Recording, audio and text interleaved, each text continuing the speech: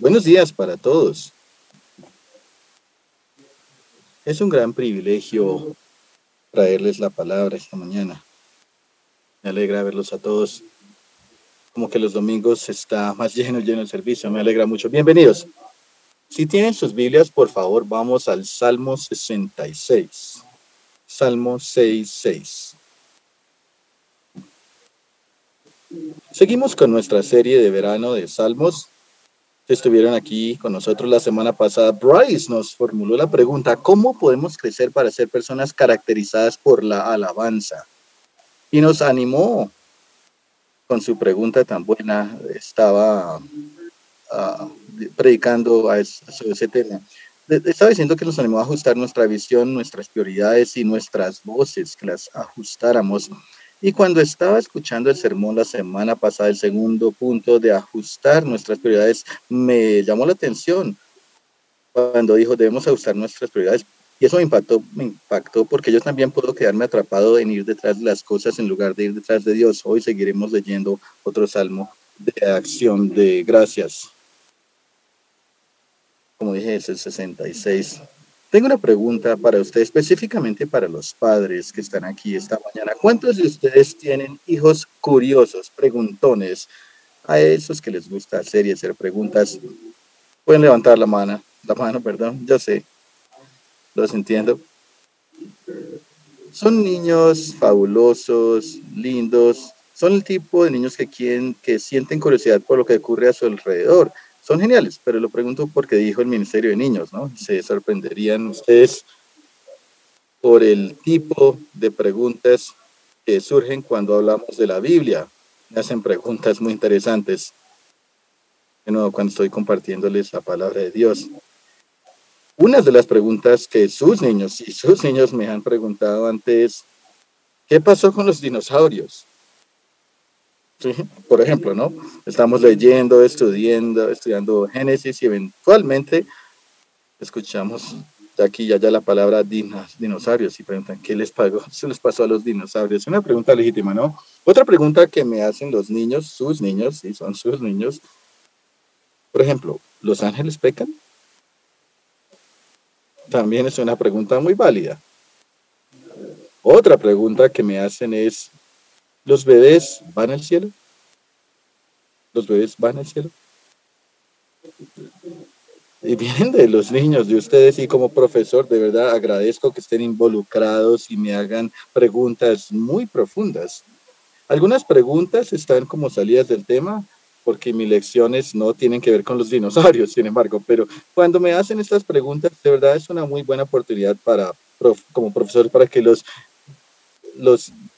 conduzcan la dirección correcta. Pero lo que me gusta de estas preguntas también es que me ayuda a articular mi propia fe y verlo en los niños que a veces están escuchando por primera vez el Evangelio. También me recuerda acerca de por qué hacemos lo que hacemos, ¿cierto? Entonces aquí está mi pregunta para ustedes, cambiando del sermón de cómo la semana pasada al por qué esta semana. Y la pregunta es: ¿por qué alabamos a Dios? ¿Por qué alabamos a nuestro Dios? ¿Por qué? En otras palabras, ¿por qué la alabanza es una parte tan esencial de la vida cristiana? Y yo sé que muchos de ustedes pueden responder la pregunta: porque para eso nos hizo Dios, para eso fuimos creados, esa es la verdad. Fuimos hechos a la imagen de Dios y le damos la gloria y el honor, sí. Pero algunos de pronto nos preguntamos: bueno, si me preguntan, yo la verdad no sé, no estoy en ese punto todavía, no sabría qué responder, no podría decir que sí, Dios es todo digno de alabanza. A veces no me siento así. Y cuando miramos el sufrimiento y el dolor de este mundo, es difícil, un poco difícil darle la honra, la alabanza a Dios por eso también. Es muy difícil. Entonces, algunos de ustedes también pueda que se estén sintiendo así. Esperemos que el Salmo 66 aborda esa dificultad que sentimos, y en algunos casos de pronto la estamos sintiendo hoy, pero quiero abordar resaltar tres razones por qué Dios merece nuestra alabanza. La primera razón es porque Dios ha hecho grandes obras. La segunda es porque Él nos ha mantenido, nos ha guardado como su pueblo. Y la tercera razón es que Él nos escucha nuestras oraciones, nuestros lamentos. Entonces, si tenemos el Salmo listo, el 66, los invito a que se pongan en pie y leemos la palabra de Dios juntos. Salmo 66.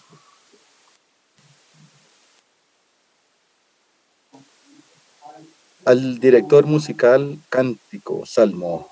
Aclamen alegres a Dios, habitantes de toda la tierra, canten salmos a su glorioso nombre. Ríndanle gloriosas alabanzas. Díganle a Dios, cuán imponentes son tus obras. Es tan grande tu poder que tus enemigos mismos se rinden ante ti. Toda la tierra se postra en tu presencia y te cantan salmos a tu nombre. Selah. Vengan y vean las proezas de Dios, sus obras portentosas en nuestro favor. Convirtió el mar en tierra seca y el pueblo cruzó el río a pie.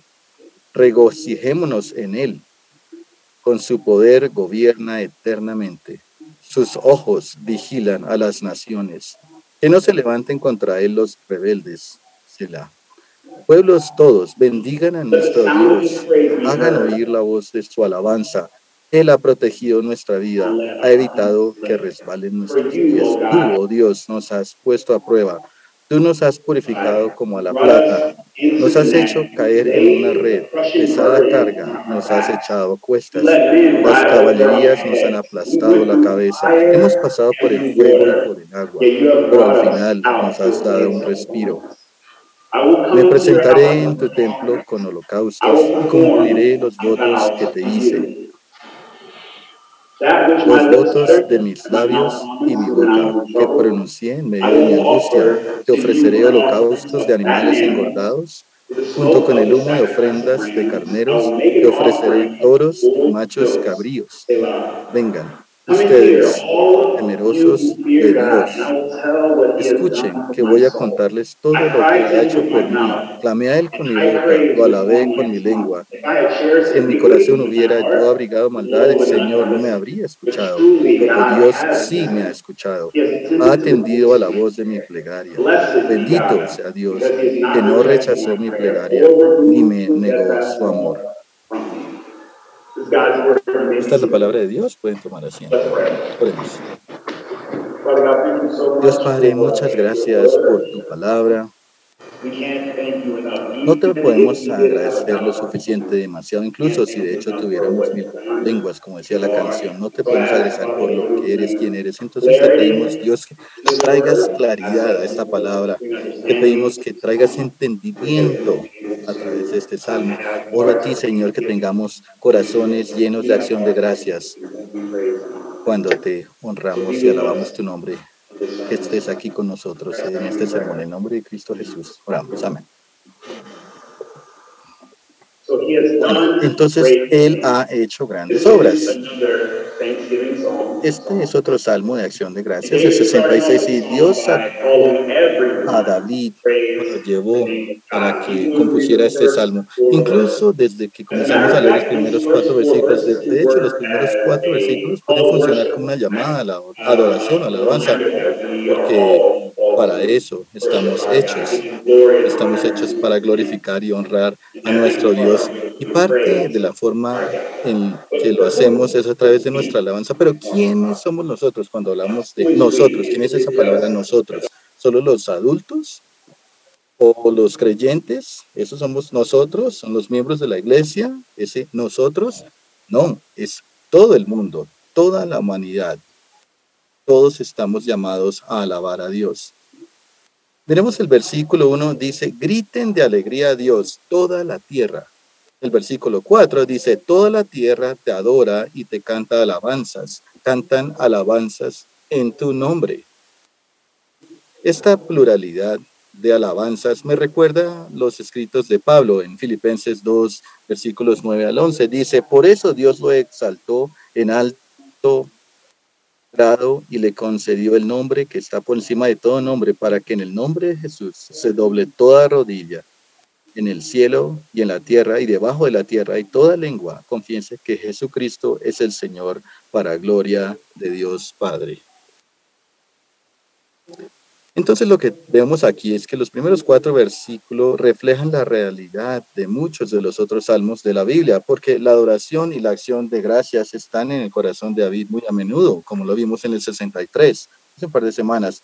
Entonces tenemos esta repetición de que David comienza a honrar el nombre de Dios porque está en su corazón, está lleno el corazón de David. ¿Y por qué alaba David a Dios? Es una muy buena pregunta también para plantearnos. Veamos la razón, los versículos 5 al 7. Dice, venid a ver lo que ha hecho Dios. Es impresionante en sus obras con los hijos del hombre.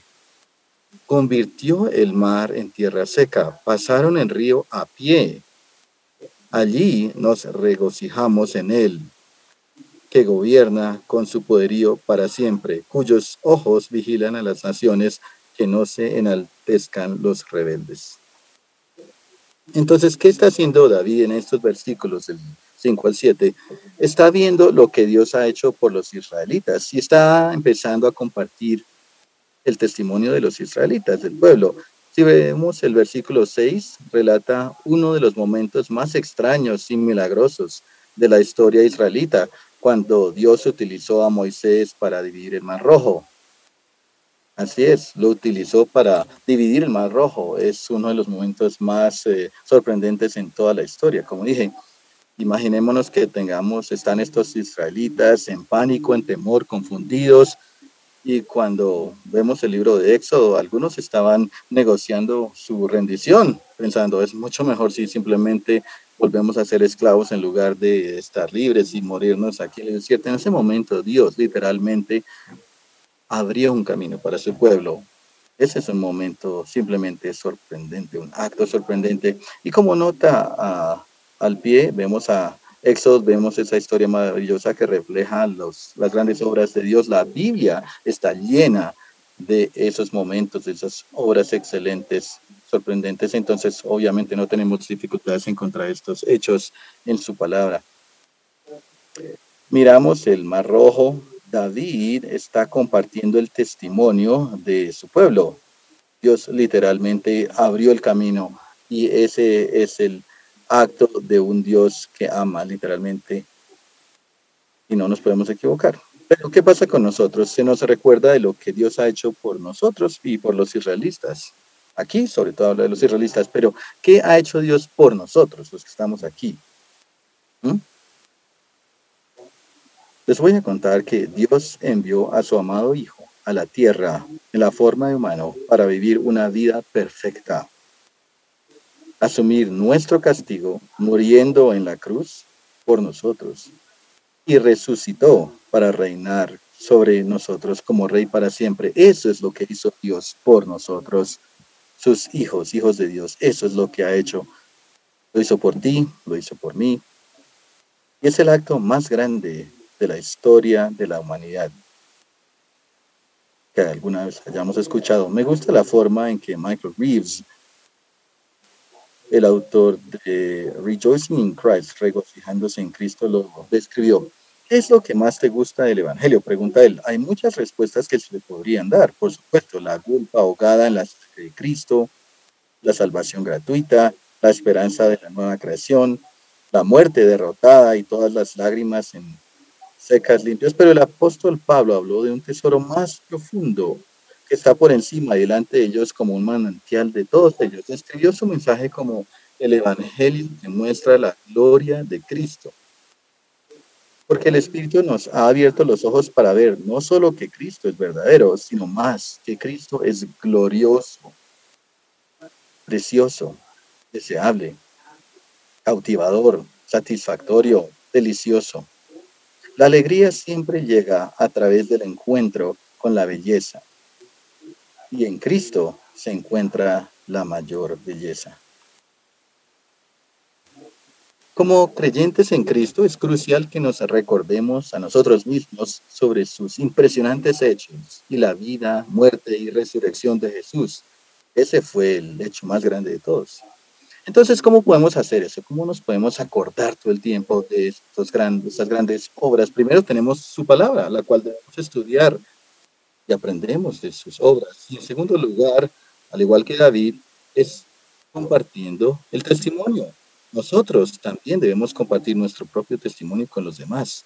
Es interesante cuando yo estoy aquí predicando, veo todos aquí y conozco a la mayoría de ustedes bastante bien, o más o menos, y a lo largo de los años de vivir en Bogotá y de servir en UCD, he podido conocer algunas de sus historias y es algo muy halagador, me anima mucho poder entender y ver cómo Dios los ha, les ha llegado, los ha cautivado con el Evangelio. Entonces, como hermanos y hermanas en Cristo, los animo a que hagamos lo mismo, que compartamos el testimonio de cada uno para ver cómo Dios ha obrado en nosotros y a través de nosotros. Dios merece alabanza por sus impresionantes obras. También merece alabanza porque guarda, mantiene a su pueblo, lo guarda. Ahora leemos en el pasaje que David está relatando las instancias en las que los israelitas soportaron cargas de dificultades. De verdad, momentos muy difíciles.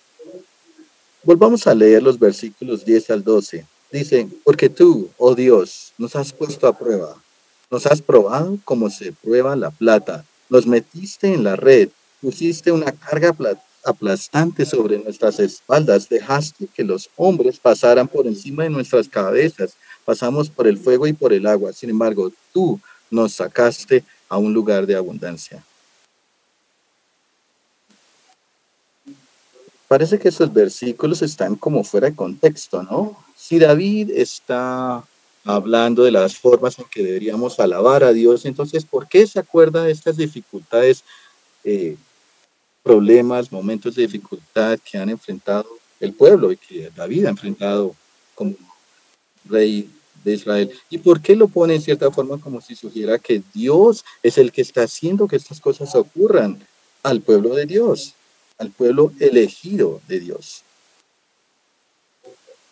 Primero, abordemos el hecho de que Dios reconoce que Dios ha puesto a prueba a su pueblo.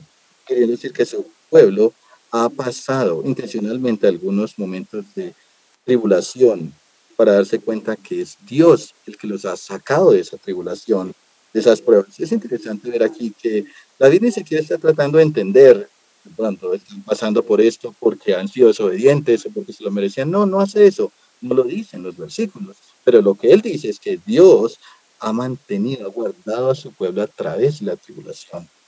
Nos has llevado a un lugar de abundancia, nos han llevado a un lugar de abundancia. Esta práctica de alabar a Dios, dándose cuenta de las dificultades que se están enfrentando en el momento, es algo que hace generalmente Pablo, ¿cierto? Un momento en que Pablo estaba escribiéndole a la iglesia en Filipo y estaba en la cárcel.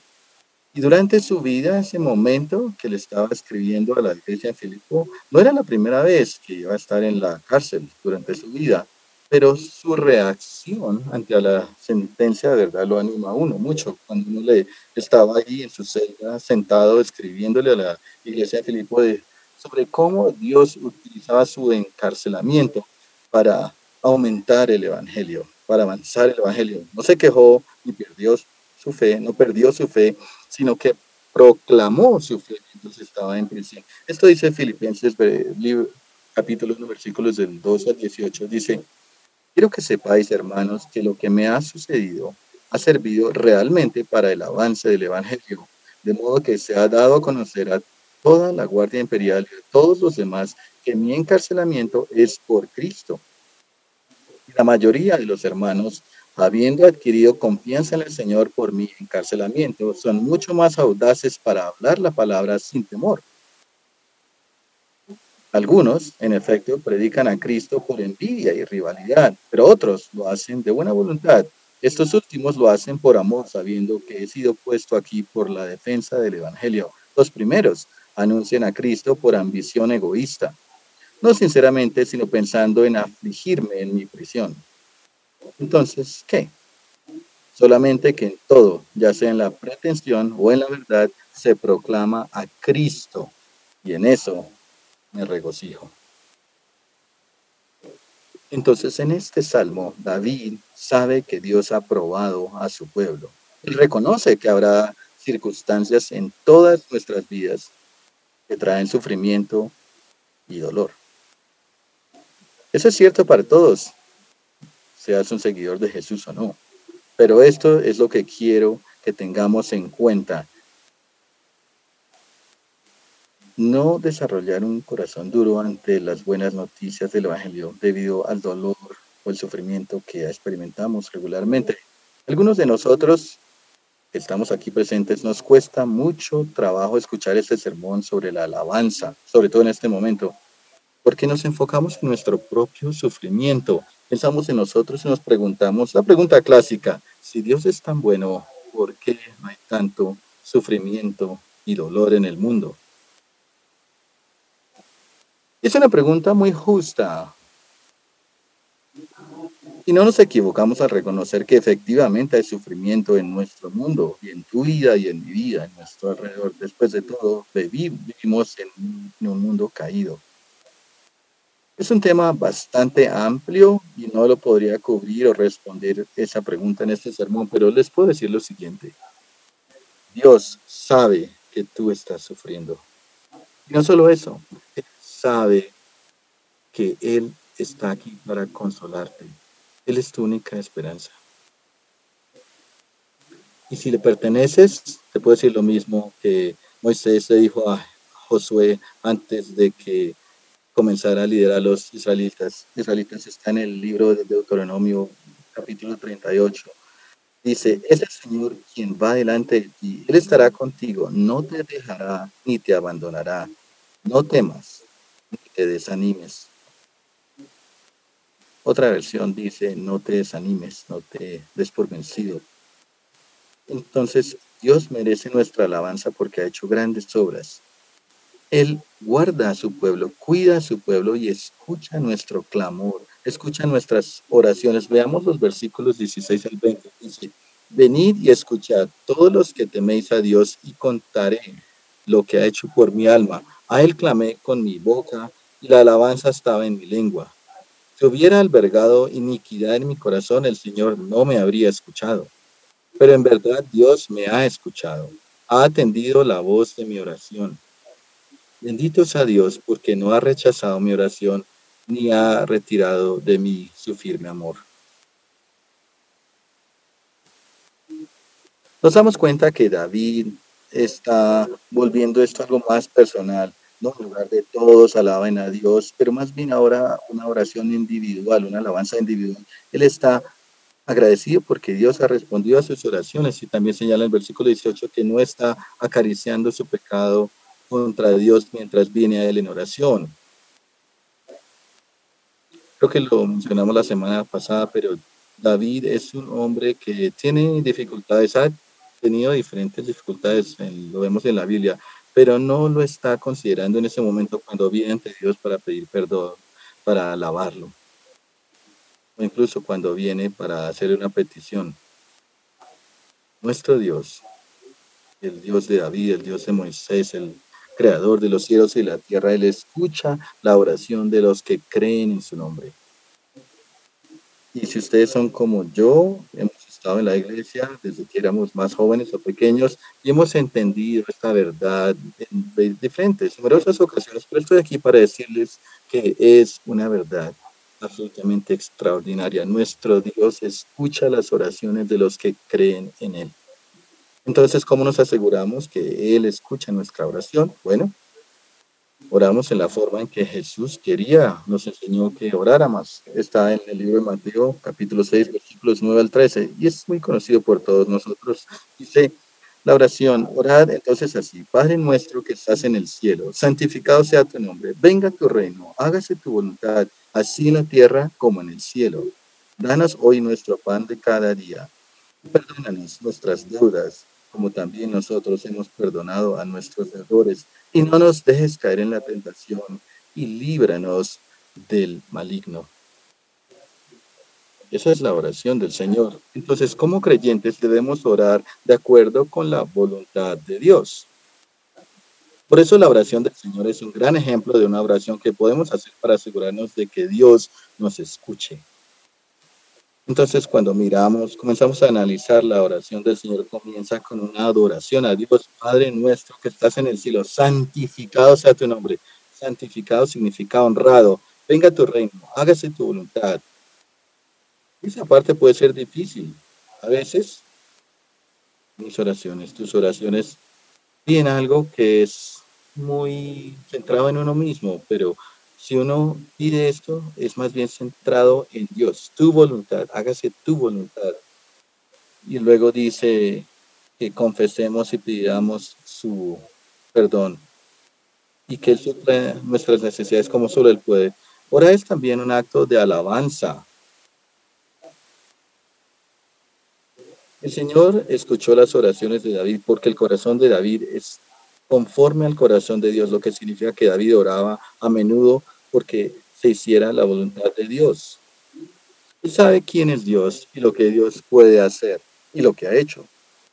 Entonces se lo dice a los otros creyentes. En el versículo 16 dice, venid y escuchad todos los que teméis a Dios y os contaré lo que Él ha hecho por mi alma. Lo mismo ocurre con nosotros. Cuando oramos, Dios nos escucha y responde. Entonces debemos salir y contarle a los demás lo que Dios ha hecho y cómo ha respondido a nuestras oraciones. Cada uno de nosotros fue creado para alabar a nuestro Dios. Nuestras propias vidas, nuestras circunstancias, nuestras relaciones, todas están diseñadas para honrar a Dios. Y como estamos alabando al Creador de todas las cosas, tenemos muchas razones para alabarlo. Muchísimas razones. El acto más grande que Dios ha hecho por nosotros se puede realizar o nos podemos dar cuenta cuando miramos la cruz. Dios nos guarda y nos escucha porque Jesús es nuestro intercesor. Él murió y resucitó para que podamos tener una relación con Dios, ser una parte de su familia. Entonces, cuando miramos la cruz, vemos que Jesús sufrió la muerte más cruel para que Dios pudiera ser glorificado en nosotros. De eso se trata. Nosotros como creyentes tenemos el privilegio de alabar a Dios y orar a nuestro Dios como resultado de lo que hizo Jesús en la cruz y lo que Él sigue haciendo por nosotros. Entonces, vamos a Él en oración y démosle gracias a Dios por lo que ha hecho en todas nuestras vidas. Oremos. Dios Padre, tú eres de verdad nuestro Dios y creemos que es un privilegio poder venir ante ti y que escuches nuestra voz cuando oramos, cuando te pedimos que se haga tu voluntad.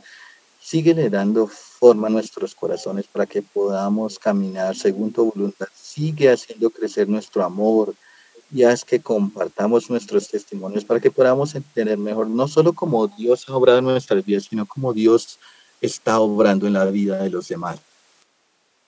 Eso es un gran privilegio, Señor. Gracias, Dios. Muchas gracias por mantenernos, guardarnos, sobre todo en la tribulación, durante el sufrimiento, el dolor. Dios, tú eres tan poderoso y tus formas son tan misteriosas, pero tú es para tu gloria. Entonces no nos desanimemos cuando vengan las dificultades. Gracias por escucharnos, gracias por caminar con nosotros y gracias por realizar obras magníficas, Señor, de enviar a tu Hijo Jesús a morir por nosotros para que nosotros pudiéramos ser reconciliados contigo, Señor. Gracias, lo oramos en nombre de Cristo Jesús. Amén.